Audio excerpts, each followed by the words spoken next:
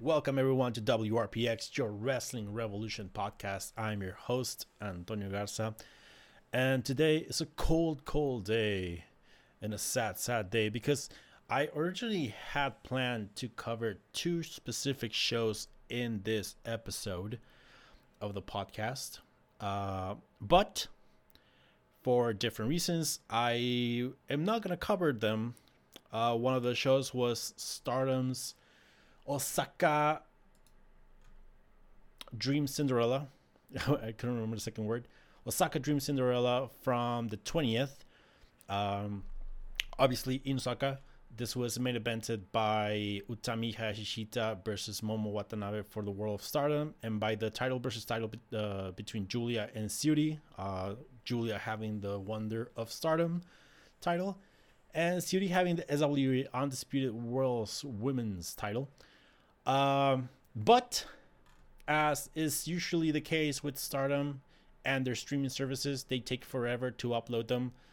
I have to imagine that it's partially because they're doing post-production with, like adding commercials and all that stuff and adding the subtitles. I want to think it's that, but at the end of the day, they still haven't added the show to World of Stardom, so I wasn't able to watch it by proper means. That subscription sometimes doesn't pay itself, but I will keep it.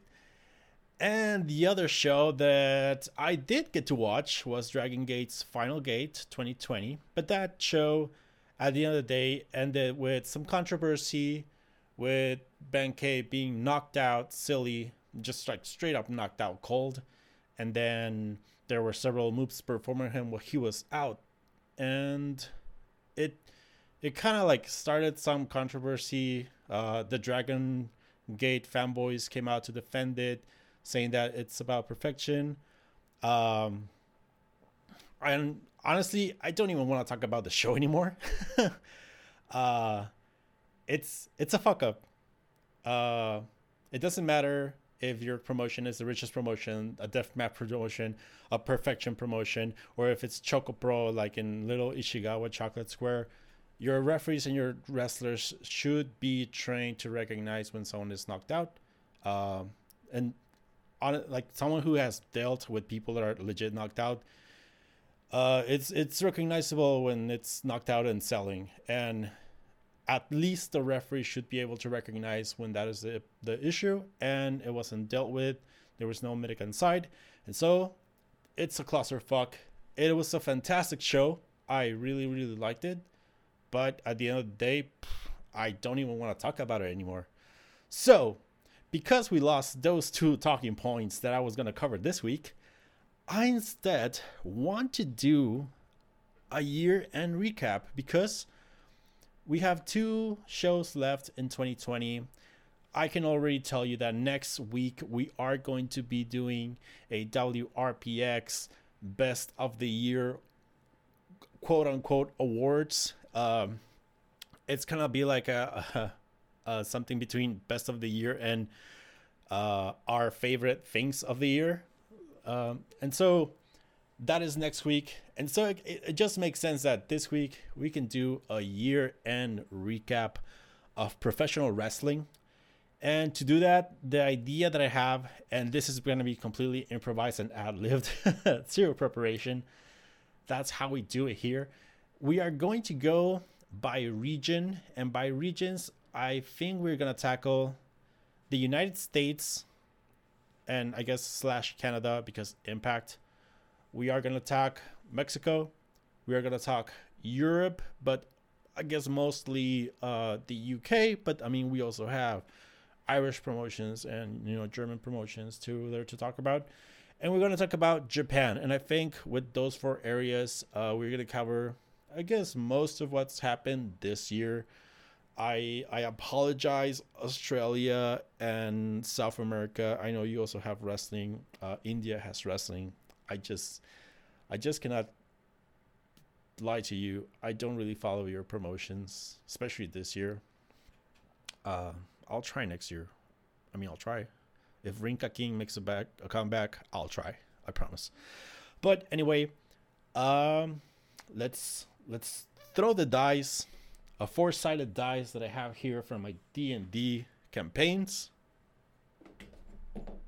Okay, we are going to start with the ugly one, the United States of America. Bum bum bum.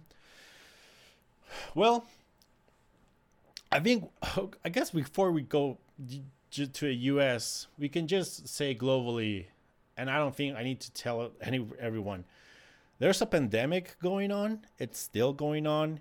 It started technically in February in other countries, but to the US, it really started in March. That's when the lockdowns really start to happen. That's when certain companies decided to stop working for the sake of the wrestlers and their staff and their fans. Some promotions didn't really give a fuck because money talks. And so the US has like a lot of things going on. Obviously, we have the big corporation, WWE. We had the newcomer, AEW, who was just like a couple of months in before this clusterfuck started. We had the little promotions that are just, trying to make a buck, I guess, at this point. Impact, Ring of Honor, MLW, the NWA. And then you had your whole indie scene throughout the country. And I think if we have to summarize wrestling in the United States, I think the three things that we have to talk about is COVID response. I don't want to say the word ratings, and obviously the actual wrestling. I thought the United States, when it came to wrestling, was one that was completely backwards compared to other countries. In the US, we saw the rich promotions be the ones to not give a fuck about COVID and continue working regardless. And while yes, some companies made a far better effort to secure their talent, some didn't. And I think on all promotions up to last weekend with Ring of Honor, I think every promotion has suffered from COVID outbreaks. We had stories throughout the year, like with WWE, who had like an outbreak of rumored approximately more than 100 people, or between 30 or 100. We had promotions like Impact, who apparently had like a couple of ones really late in the game, but you didn't even notice because their talent comes and goes, and then they didn't really say anything. We had promotions like AEW, who were completely opened about coronavirus, telling you that such and such was out of the show and we lost our main event because of security measures. And then we had Ring of Honor, who really like tried to stay like out of the game until like as much as they could, trying to protect the wrestlers. They never fired anyone. They paid everyone, and they held on as much as they could until they just had to come back. And Charlie or not like Charlie, we had 3 cases, I believe, for Final Battle. The off the top of my head, EC3, Bandido, and there was someone else that I can't remember. But those 2 are matches that had to be like changed for Final Battle. And so it obviously, it was like a clusterfuck. You also had the indies, who companies like GCW, where they started doing shows really early in the year, and they started doing them outdoors, like separated people in parks. It all seemed really good up until they had their collective show. That's not just GCW. There's other promotions working along with them, but the collective ended up being a clusterfuck. They fucked up. They had pretty much 48 hours of wrestling indoors in the same venue with people coming in and out, both wrestlers and fans. Some people had masks, some people didn't have masks. Some people were screened. I'm pretty sure not everyone was screened. And out of that came a small outbreak that actually fucked a lot of companies, because part of the collective was about having a lot of promotions working together. And in those promotions, we had guys from Impact and guys from AEW. We had the world champion from AEW work that show. And so honestly, it created just another clusterfuck again, because they wanted to have shows. And that was the thing about the United States. They just wanted to have shows. We had then also in the indies, you have promotions that we haven't heard of the whole year. Like promotions that canceled their first show of the year and we haven't heard of them. One of them is like PWG. PWG canceled their first show. I don't even remember what it was going to be called, but I think it was going to be main evented by Bandido and Gresham. But we haven't heard anything from PWG. Like they the only things we've heard from PWG were like nostalgia things, because this year the old Legion Hall in Reseda, California got completely remodeled. It's been under construction to become something else, something probably bad. And so the only things we saw from PWG this year was just nostalgia posts about, oh man, remember how awesome the Sweatbox was, and I remember how awesome like such and such match was. But then like you also have like promotions like Defy, who haven't really made much. I haven't heard anything from Defy this year.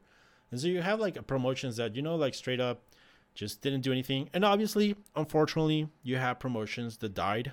I can't really tell you which promotions have died this year in the United States, but there has to be some, unfortunately.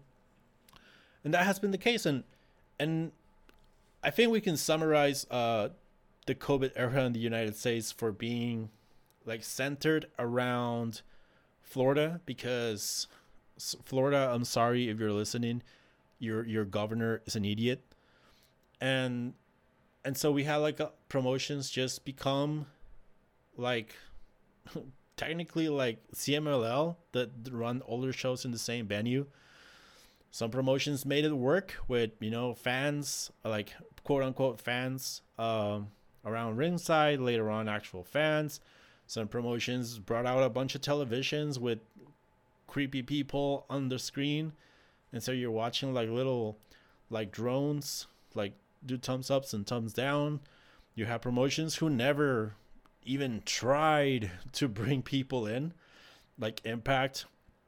And so, you know, to each their own. I think everyone works with the means they have. Like Impact has been working from Nashville in a small venue, no fans, because honestly they don't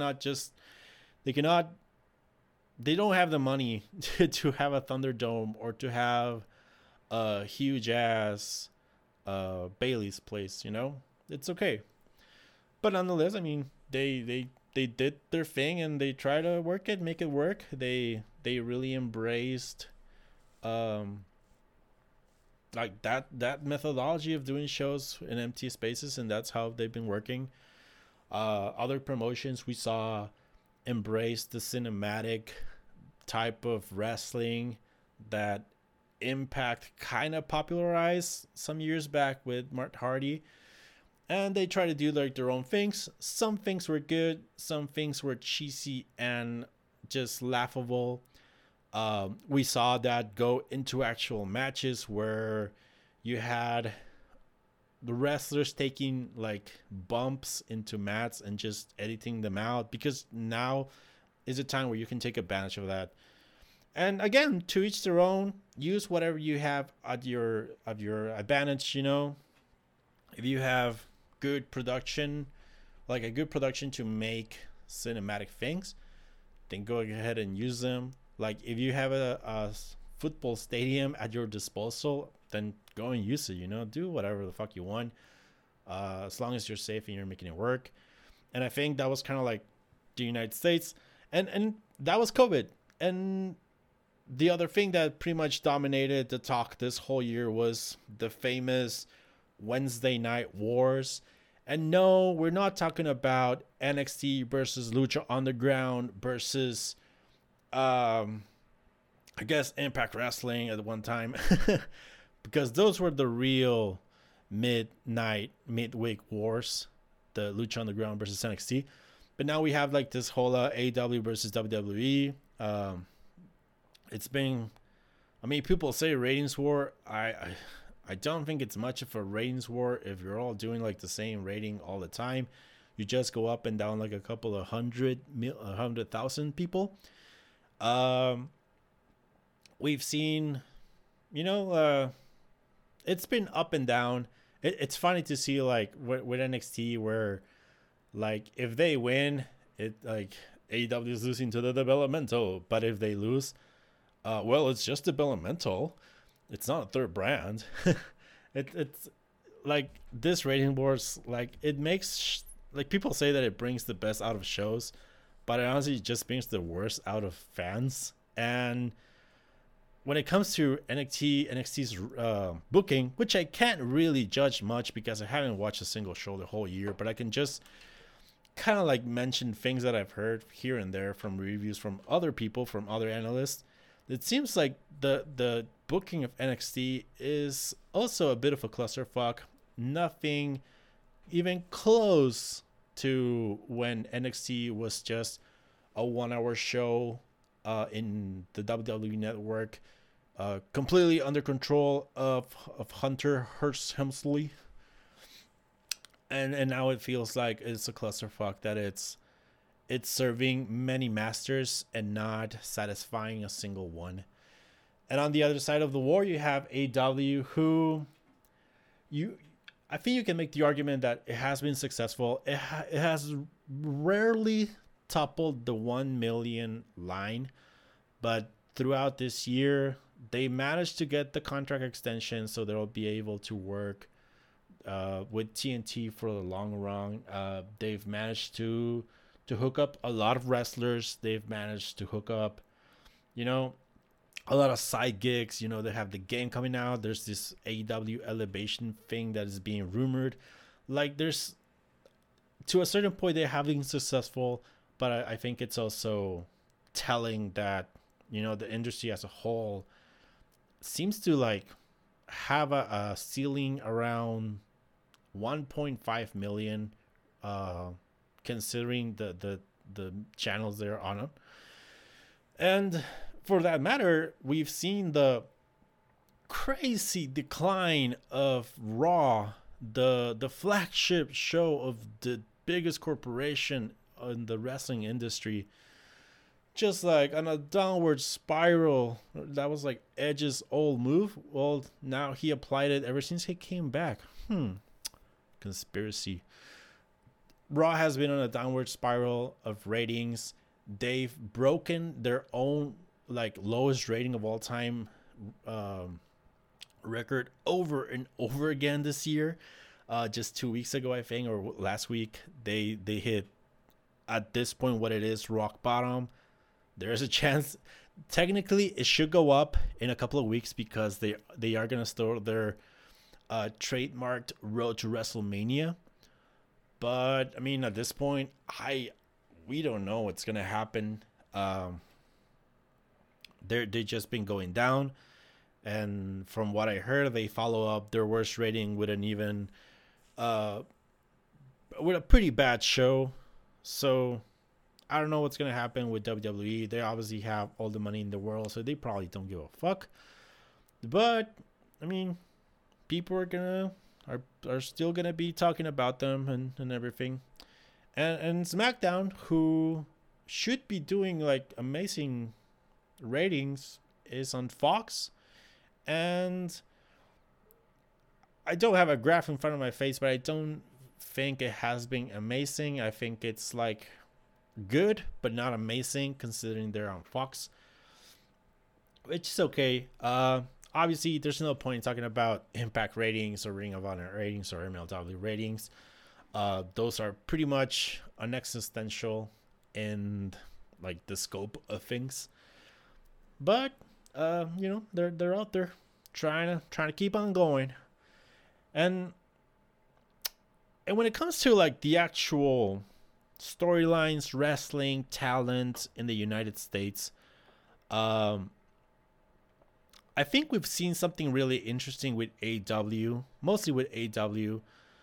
Like, obviously, we still have this whole like stupid race between AEW and WWE to sign every single living and breathing wrestler that you can find. Sometimes they're not even wrestlers and they're still being signed.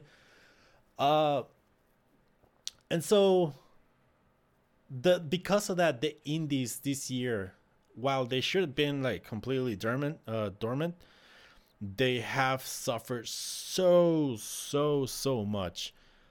Last year, the indies, we were seeing like Bandidos and Greshams, and we were seeing Jeff Cobbs all over the place. And, like we were getting a bunch of guys still from the UK or from Mexico coming in and doing great. We started seeing like the rise of certain wrestlers. Like we barely started to see the rise, like guys like Tony Deppen and Blake Christian and all those guys. And then this year, it's all kind of dead. There's a couple of wrestlers making noise. Like shout out, like I don't know, like Lee Moriarty, or man, there's not many that I can come up with at the top of my head, but they're out there, a couple of them. But it seems like this year, without promotions like PWG, who has like an eye for the next level of talent and then brings them in and actually takes them to the next level, with Evolve bending their knee to WWE and accepting to being sold and become just like nothing. Because I mean, whether you like or not, Gabe has always been a good guy. Like, he has a great eye for young talent, and he's pretty good at building such talent. But without Evolve, without PWG, without some promotions like AIW or Defy, just bringing people and doing them, like having them do stuff, we didn't really see anyone make the jump from your generic indie to like that top echelon of the indies that they're just about to get signed. and so, like, because things like that, like, where has like Artemis Spencer been all year? He was like starting to like explode, and poof, I haven't heard his name all year. And there's a lot of names like that. And now we are, in my opinion, in like the indie scene in the United States, we are like in a meme era. The wrestlers that are getting over are your Danhausens, your War Horses, your Alley Cats, all those characters that are getting over because they are, I guess in a way, like gimmicks more than anything. Like, the gimmick is getting over and not necessarily the wrestler. And that's how it feels at the indie is right now. Like, your top guys are, your Effies, your Mance Warners again, and nothing against them. Some of them are great talent, but it does feel like the thing that is getting over is the gimmick, not the wrestler. And that's where, to me, AEW comes in, because AEW debuted this dark show where they find all these wrestlers and they showcase them, like 13 matches per show, and they're all like short matches, but we have been able to see a lot of great talent that's super green, needs a lot of training and experience, but there's a lot of talent that other like that the indie scene hasn't been able to properly explode to the world as they did in previous years. And I've discovered some great talent. Like, I think of all the talent that I've seen on AEW Dark, Layla Hirsch is still my MVP.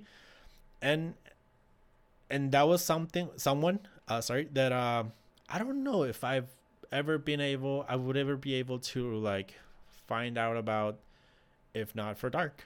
And so I think in that sense, AEW has also been helping a lot, just doing a lot of stuff with indie wrestlers and letting them come in and come out. I mean, we saw who are these guys? Like Ben Carter, Pineapple Pete, and there was someone like recently too who had been doing a lot of stuff with AEW, and then as soon as WWE like knocked their doors, like they run for the money.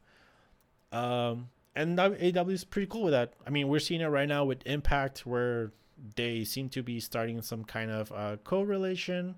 We're gonna have Kenny on Impact for Hard to Kill, and it seems like it's a matter of time before we get probably the North or someone like that on AEW, and it's still gonna be good. Promotions working together is good for the health of this industry, especially if these promotions are not afraid to use indie talent for their shows. Like in the same way, Impact just announced their Super X Cup for next year, and like they are going to be featuring Blake Christian, who has been in New Japan, who has been he was one of those guys that was just about to explode with PWG, but then this year he kind of like he had to deal with the situation, you know. But they have like Blake Christian, Casey Navarro, Trey Lamar, and names like that doing work in, you know, their Impact Plus special, the Super X Cup. And that's something that I like from Impact, that they and AEW too, and sometimes Ring of Honor, like they bring in people just to do like certain things, and then you don't necessarily are getting signed, but you know, you can come back if we're in your town or stuff like that. And that's super refreshing to see, because you're also seeing like different wrestlers, different flavors, and in that sense, I think that has helped a lot of wrestlers just, you know, keep wrestling this year, because the indies are comatose, and a lot of these guys legit need, you know, this kind of shots, because otherwise your potential is being, you know, like wasted this whole year. But that was the United States. Like I said, I think this year in the United States, it's pretty much dominated by the talk of ratings. Obviously AEW's resurgence and WWE's bad booking, you know, and burning people, and dressing all like grown up ladies as children, so like pervs can sexualize them, like disgusting. But that's WWE for you. So whew. And I think it connected really close to the United States for one specific reason. I think we should head to Europe, and I guess more precisely to the UK, because that is where most of the promotions are. But nonetheless, we have like OTT and WXW in different countries that also got affected this year, not only by COVID, but back in June. I think it was June. It was definitely between. No, I'm pretty sure it was June, like mid-June, that a movement started with David Starr being called out as an abuser. A woman called him out as an abuser. This exploded in the UK as the hashtag speaking out. And I mean, this is something that we've seen before with the Me Too, speaking out. This is years in the making. It had happened before in wrestling to a certain extent, but it never exploded like this year. It all started with the UK. It all started with David Starr, and from there on, uh, a region of wrestling that was already suffering from not really having that big promotion that's not gonna give a fuck about running shows. Um, like Europe pretty much had to cancel everything. They had nothing running, and then like mid that situation, this thing explodes, and this leads to a lot of small and big names in the business being called out as abusers, as pedophiles, as rapists, as I don't know, like I think abuser just encapsulates like every situation that happened, and we had promotions that were already closing because of COVID, like suffer even more because now a lot of the wrestlers just had to disappear. Uh, they disappear from the face of the earth. It's been months, but at this point, I don't know anything about David Starr. I don't know anything about Marty Skrull, who should be like the booker and big deal of Ring of Honor.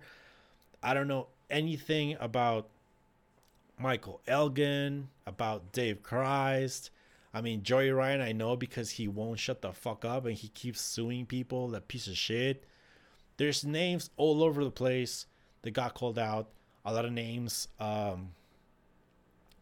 just completely disappeared. And because of that, a lot of promotions also closed.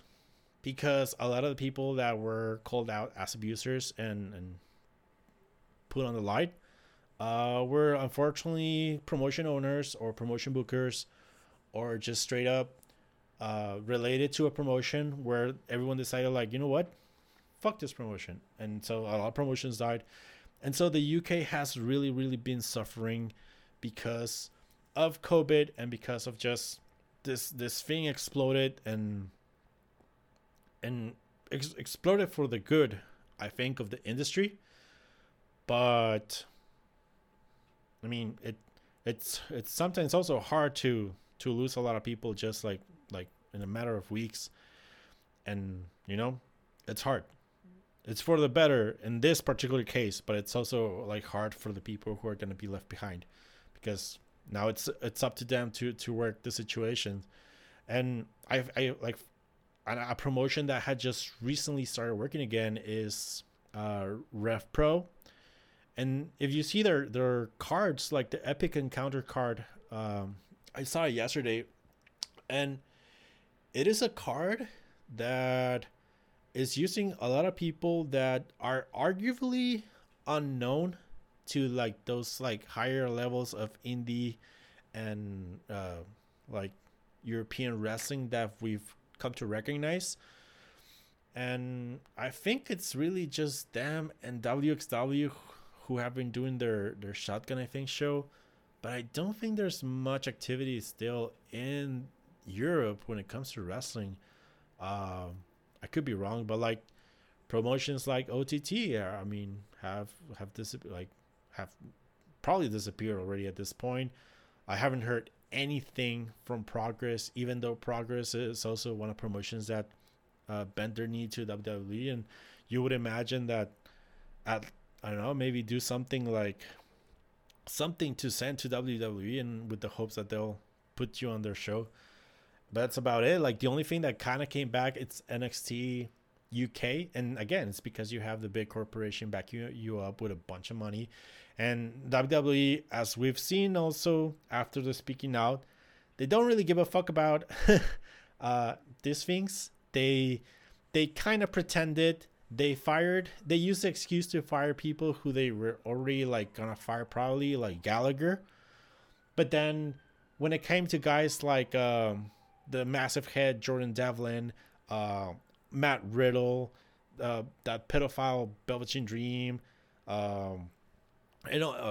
Austin Theory, like all these guys who had allegations, they just took him out for a while and they brought them back. Um, and that was like a big situation. Because again, like this also eventually came to the U.S. and oh, a lot of people were called out. A lot of people, uh, again, had to disappear from promotions because they're not welcome in the wrestling industry. And so that was the Europe. It was Europe has been, I think, in my opinion, the one who has suffered the most.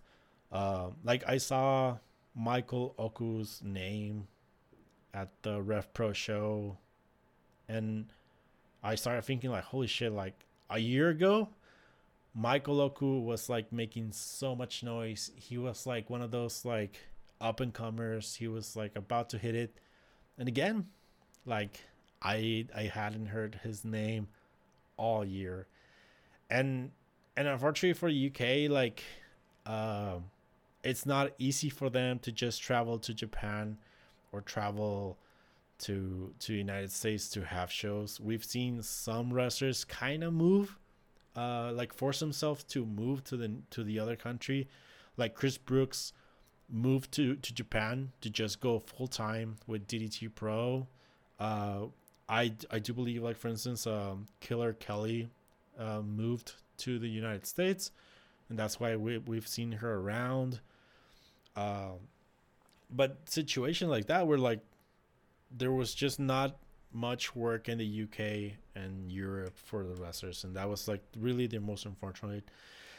And similar to the UK, but kinda, because I also think they're in a comatose, is Mexico.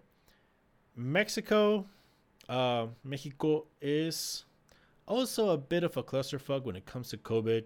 Uh, Mexico City or Mexico State actually just went back to like lockdown. I think like last week or 2 weeks ago.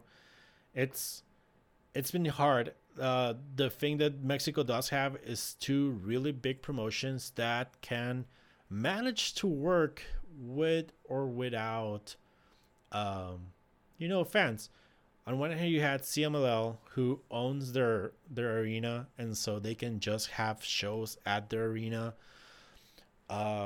with no problem. Unfortunately for CMLL, their biggest fan base is the live fan base, and it's mostly based on tourism. And without tourism, they probably are hurting right now.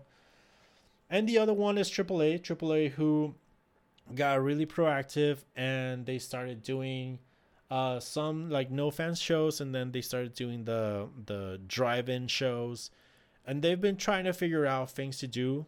They obviously, you know, everyone has situations where, like especially in Mexico, happens a lot. It happened to CML a lot, where you like you may have your shows be completely responsible and safe, but you can't stop Ultimo Guerrero from going out and serving food without a mask, and you can't stop like AAA having their Reina de Reyes champion be a wrestler from the United States that either cannot or won't come down to Mexico to wrestle. There's many situations they've been kind of been able to make it work. Like CMLL's anniversary was complete chaos. Things kept getting changed and canceled, and it was just like completely like meh. AAA's Triple Mania, they actually, I mean, we already talked about it here. In my opinion, was a clusterfuck of a show. But they had a show and they actually got a lot of people to watch it, so it was a complete success. But they've been dealing with it. But like those are the two promotions that have the money to deal with this situation. You have smaller promotions in Mexico, mostly indies, who have to be risking running shows like incognito, and they've been caught and they've been shut down.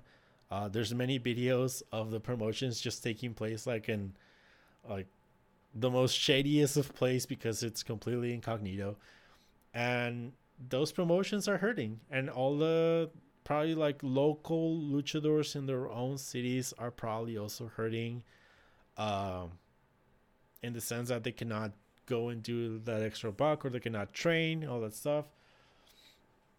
It's Mexico is like a really, I think, kind of easy region to talk about, because when we just have those two big promotions, and they've been able to kind of make it work up to like what's at their hand. There's really not much to say. In my opinion, AAA's actions this year, match aside or booking aside, have been pretty smart. Like I said, they've been really, really proactive on how to deal with not having fans, and how to deal with, like trying to do shows and keep things going, and like the type of shows that they've been putting on. And I think that has been really good. CMLL, on the other hand, they kind of keep trying to do their own thing, the same thing they always do, but without fans and without tourism. CMLL like just doesn't feel like anything is going on. And aside from that, like, Mexico is pretty dormant. We didn't really have many Alvarado drama this year. We had like unfortunate deaths, like La Parca, who is like just an icon in Mexico.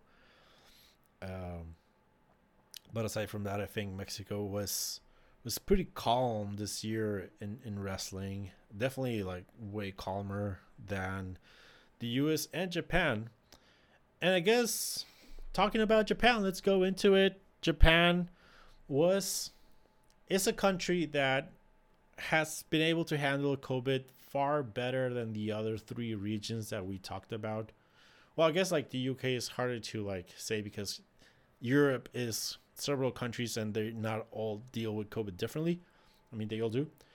But it has definitely done better in COVID terms than the US and Mexico, and thus Japan was able to come back to a closer version of previous or 2019 and past wrestling with live fans.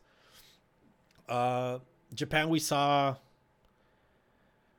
really just saw New Japan be the promotion that took the longest to come back. We had promotions, well, I guess pretty much every promotion, for the most part, like Big Japan, DDT, Noah, All Japan, Dragon Gate. Pretty much everyone went for the no fans route really early on. We had a lot of cancellations, and that was a thing that we saw a lot of in Japan. There was cancellations all over the time, like all over the place, all the time.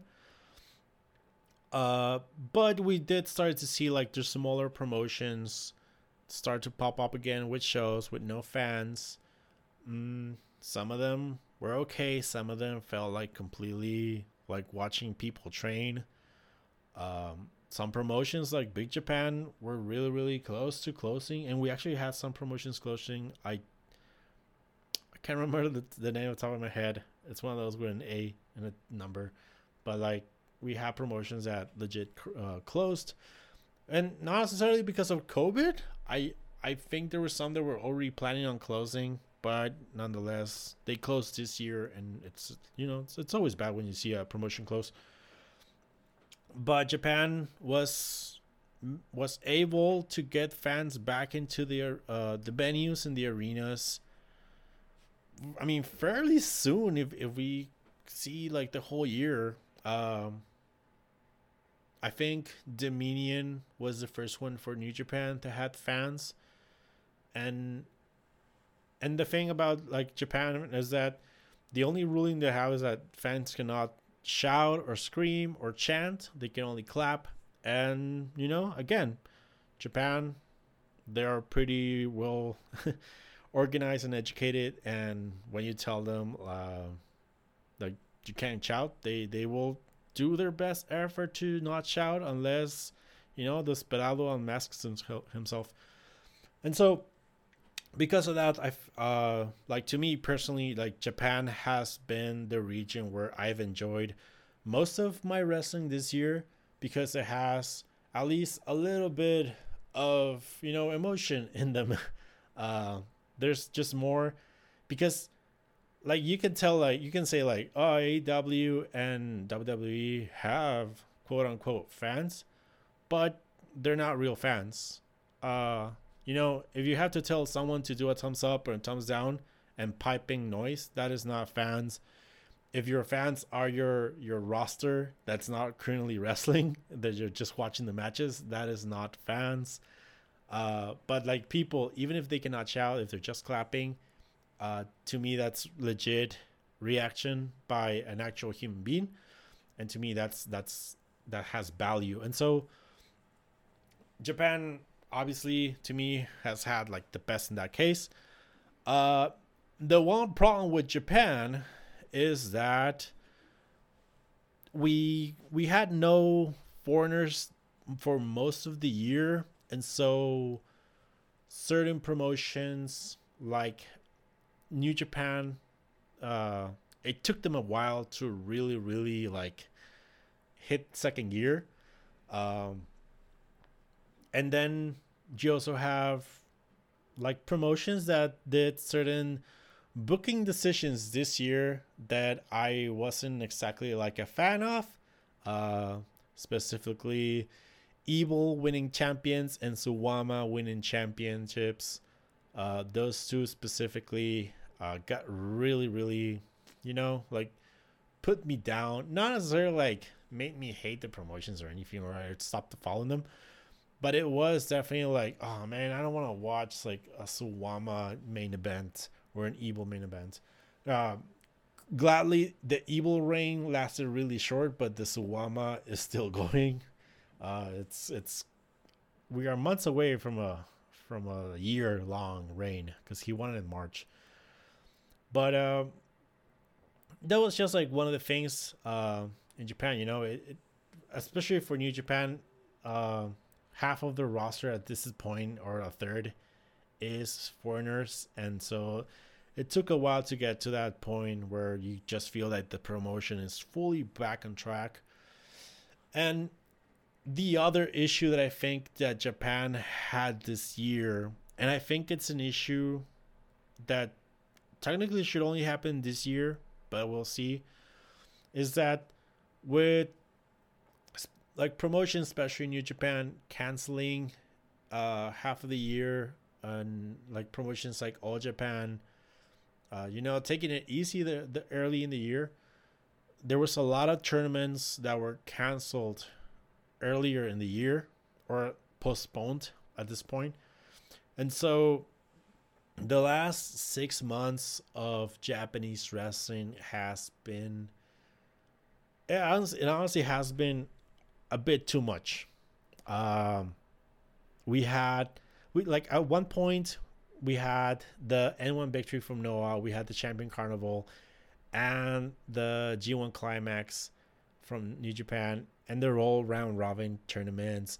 Like, not long ago, we had the TAC League, the best of the Super Juniors.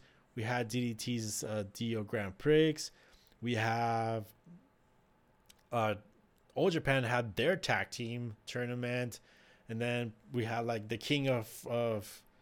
uh what's the DDT King of Wrestling, or King of Pro Wrestling, whatever they call it. We had Stardom had several also, like, their Grand Prix and their Princes tournaments, and so, like, there was just, like, way too many tournaments happening all at the same time in the same months and weeks and sometimes days. And I have to accept, like, I'm kind of burnt out of Japanese wrestling right now. It is still the thing that I'm gonna follow, because there's nothing in the US that that really, really fulfills me. Mexico is really hard to watch it, and that's their thing. Like, it's really hard to watch. There's nothing happening in Europe, and so it's still Japanese wrestling that I'm gonna be watching. But, like, right now we're going through all the Road to Tokyo Dome shows, and I'm pretty sure like good things are gonna happen, but I cannot just I just cannot watch it right now. I'm trying to watch, Dragon Gates and Stardoms and DDTs, and it's just hard to try and watch. And then in the same, I guess in the same area, same vein, Japanese wrestling sometimes exceeds and makes noise when you have these legendary matches like we saw with Shiosaki and Nakajima, and Shiosaki with Sugiura, and Shiosaki with Keno. And again, like shows this long at this point feel hard to watch sometimes, uh, because it's not as much as energy as you can get right now with people. It's not the same energy, and so sometimes it is harder to watch really really long shows, especially after you have to watch like another 1,000 shows from the same week from like different promotions, and you still try sometimes to keep up with American wrestling. And so that is to me like the one thing. It's kind of like it's like a first world type of problem, because I shouldn't be complaining that there's so much wrestling, but there's like so much wrestling. But I mean, you can't complain. It's like Japan has been definitely the region of the year in my opinion when it comes to wrestling quality. Nothing comes close realistically. It may not have the pageantry or the spectacle of a stadium stampede, but it sure as hell has been the place to go if you want to see like good wrestling. And that closes it for Japan in my opinion. There's not much to say. They've handled COVID really well. They've canceled, like they don't even cancel, like it's not like they cancel matches or main events. They cancel shows completely when they have like a scare, not even like a confirmed case. We are still, I think, far away from a point where things will be normal even in Japan, and so we'll deal with it. It is unfortunate, like that right now I can't travel to Japan to go watch Wrestle Kingdom, because I wish I could, but things will come back again, and we just have to deal with it as it is. And that was Japanese wrestling this year. I think the other thing to mention about Japan is how certain promotions have, I guess, progressed throughout the year. Like for instance, Stardom being bought by Bushiroad. You can totally see it in Stardom's, not only like the product itself looks far better, the production quality, but you also see it in their flyers or posters. All their graphics look different. They look better. There's far better quality from a graphic design standpoint. We've seen them like their logo is about to change. We've seen them go into bigger arenas. They have bigger shows. Their storytelling may not be amazing right now, but they are kind of like slowly, building certain stars. We honestly, we've seen the rise of Julia and Donna Del Mundo. We've seen like Utami Hayashishita be cemented as a top level contender, champion at this point. We obviously have Miyu Iwatani, be just like the ace of the promotion, and so we've seen definitely like a rise of Stardom. I think in previous years sometimes Stardom would be like at the level of a Sendai Girls, maybe at the level of an Ice Riven, uh, because those other promotions, they do have the indie wrestlers come in and out, and so sometimes you would hear more noise about Saris than hear about Iwatani. But this year it really does feel like Stardom has made that leap and now does feel like the top female promotion in Japan, at least like in terms of just like presentation. And I think the other promotions that kind of made that jump a little bit where the conglomerate called Cyberfight. Uh, I think early in the year we saw DDT and Tokyo Joshi Pro Wrestling make a small leap into being noticed a bit more, because they have this balance between comedy that will make you pay attention, but then backing it up with good wrestling. And thanks, like for instance, to AEW, a lot of people in the United States and maybe around the world got a chance to watch wrestlers like Choko Nakajima and Yuka Sakazaki and Riho, and that brought a lot of eyes to them. Obviously, I mean, DDT has always had eyes, but not always for the good things. But now people may have started to pay attention, to the Tetsuya Endos and the Takeshitas and, Jun Akiyama's there. And so this group started, in my opinion, to grow by themselves earlier in the year. And then Pro Wrestling Noah got bought and got added to this Cyberfight conglomerate. And now you have a group that is not necessarily like crisscrossing each other, but it is a group that people are paying attention. Noah itself, we've seen Noah's like in a constant evolution. We've seen it from we are Misawa Green, but then try to be like, let's change the logo and push the young kids and change things, but then come back and no, Go Shisaki's our champion and he's gonna take us to the next level. And as long as guys like Go Shisaki and Nakajima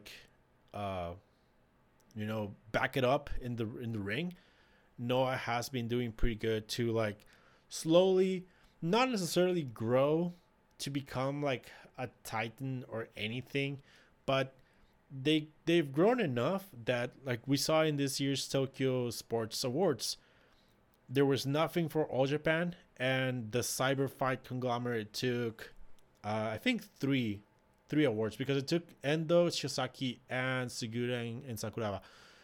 So that's a big deal already for this conglomerate. And it's interesting to see how they're gonna do next year. We already know that they're all building towards their big New Year's week shows. I mean, we start with DDT on the 31st. We have Noah and Tokyo Joshi, I do believe, on the 4th, both, I think. And DDT is probably gonna build also to something. I think the Jun Akiyama versus Tetsuya Endo match is coming. I can feel it in my skin. But this conglomerate is growing. We have Bushiroad obviously starting to push Stardom more, and Wrestle Kingdom. New Japan is always going to be up there, and so it's going to be interesting to see how this growth this year translates into next year, and to see how promotions like Big Japan and All Japan especially react, and to see if they decide to change things change things. I think it's telling that All Japan this year took the title off Kento Miyahara and gave it to Suwama, and they haven't been relevant all year. And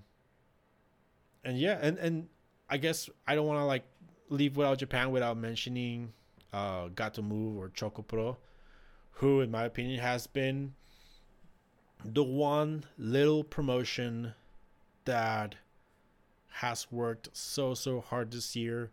They have content on YouTube pretty much daily, almost daily.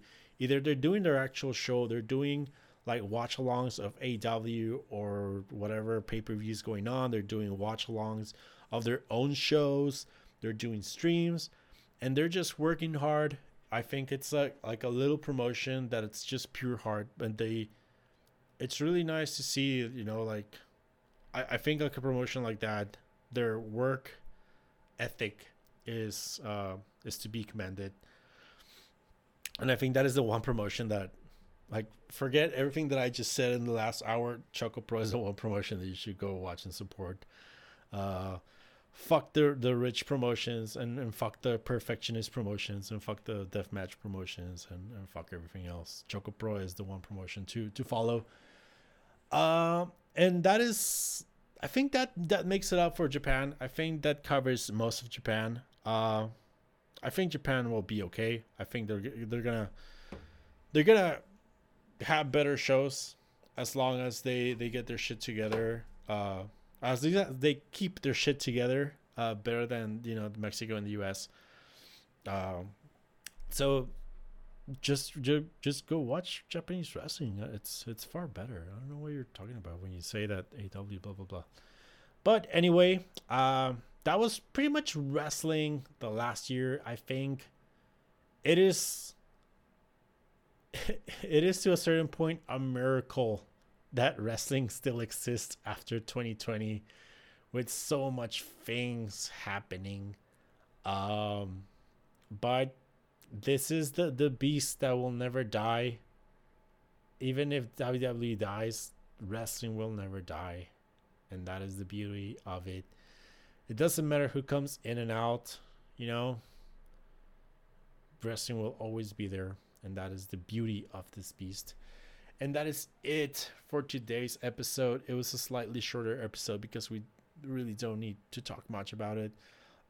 Impact Wrestling, Impact Traffic Report. I don't really see the point in covering today because it was the best of the year show. They pretty much just recap. No, they didn't recap. They showcased previous matches from the year. Some of the ones that were like most noteworthy. They gave up the awards for the best performers of the year. Deonna Purrazzo, my MVP, won both Wrestler of the Year and Knockout of the Year. So, fuck yeah, Deonna Purrazzo. She's the MVP of Impact. She deserves it. She is amazing. And I'm really, really happy that she won both Knockout and Wrestler of the Year. Ace Austin won the X Division Wrestler of the Year. And I think that was like, I think Ace could have won. It's good that he won X Division Wrestler of the Year, but Ace could have won also Wrestler of the Year. He was fantastic this year as a heel, and realistically, he spent more time. He spent equal time with every division, because he had 4 months in the X Division, and then he was challenging for the world title, and then he went into the tag team division, and so he was all over the place. Ice Austin was fantastic. I hope he comes back. Well, he's coming back for Genesis, but I hope he does more stuff. And the North won the Impact Tag Team of the Year. Again, I'm really, really happy that they gave it to the North. They had the long year reign. I was kind of worried that they were gonna give it to the Good Brothers because we gotta praise Carl Anderson. But I was really happy that the North took the titles, even if they're leaving Impact. I really don't know yet, but I'm really happy that they won. They deserve it. They are in my top 3 tag teams of the year, and so I was really happy. And I guess noteworthy, we had some news come out of this show in terms of Genesis and Hard to Kill for next year. Chris Bay has been added to the Hard to Kill X Division title match, making it Manik versus Rohi Raju and Chris Bay. Taya Valkyrie made a challenge to Deonna Purrazzo for Hard to Kill. This comes after they had their problems in the tag team tournament. I have to imagine that Deonna Purrazzo is just going to accept, and so we may have Taya versus Deonna Purrazzo at Hard to Kill, and that match should be great. Because the only person that is underneath Deonna Purrazzo is Taya Valkyrie. Really, those are number 1 and number 2 in the Knockouts division. And at the end, we also had one indie wrestler, Matthew Palmer. I don't really know him, but he had challenged Moose to one of those I can last 3 minutes with you match. So I don't even know when this is gonna take place. This should be just like a normal Impact show type of challenge, but that happened. And like I said, we had the announcement of the Super X Cup participants. It's going to be like the first round is going to be Ace Austin versus Suicide, Dave Barry versus Cousin Jake, Crazy Steve versus Trey Lamar, and Casey Navarro versus Blake Christian. And that is it. Kenny Omega was there, but he didn't really do anything noteworthy, in my opinion. He just got a promo. I mean, whatever. But that was Impact. Like I said, it's the best of show. It's not really like building anything or enough that's must watch, but it is. I guess like if I'll say this, if you're one of those people that started watching Impact because of the AEW angle, this may be a show worth watching in case you want to figure out what has happened this year. Because there's a lot of recapping of previous storylines, and we had like a little things here and there of matches. So, you can enjoy it. But that is it for this week's episode of WRPX. Go to Spotify and iTunes to find the podcast. Leave a star, a review, a like, whatever they offer. Everything helps the algorithm to get the show to more people's ears. You can go to DW Revolution on Twitter, where I will be sharing this, and I will be it seems angering a lot of Dragon Gate fans right now and WWE fans, so it's gonna be a week. And you can also go to thewrestlingrevolution.com, where for the most part you can find every written review that we've made, the written version, plus some other reviews from other writers, and we can also do a discussion there. And that is it for this week. Remember, next week we are going to have the Best of the Year awards. So I am planning, hopefully, to get some guests on the show to not just get my thoughts, but hopefully that comes around and works around. And so wait for that next Wednesday. And that is it. That is it for today. I hope you'll have a pleasant week of events that people celebrate, and for the most part you get time off from work, and I think that is the thing worth celebrating. So adios, my friends. Well, that's about it. Son of a gun, we've enjoyed it. Looking forward to next week. I guess we'll have to wait a week before we get to it, but we'll be right back again. For Corey Macklin, Dave Brown, Lance Russell saying bye-bye, everybody.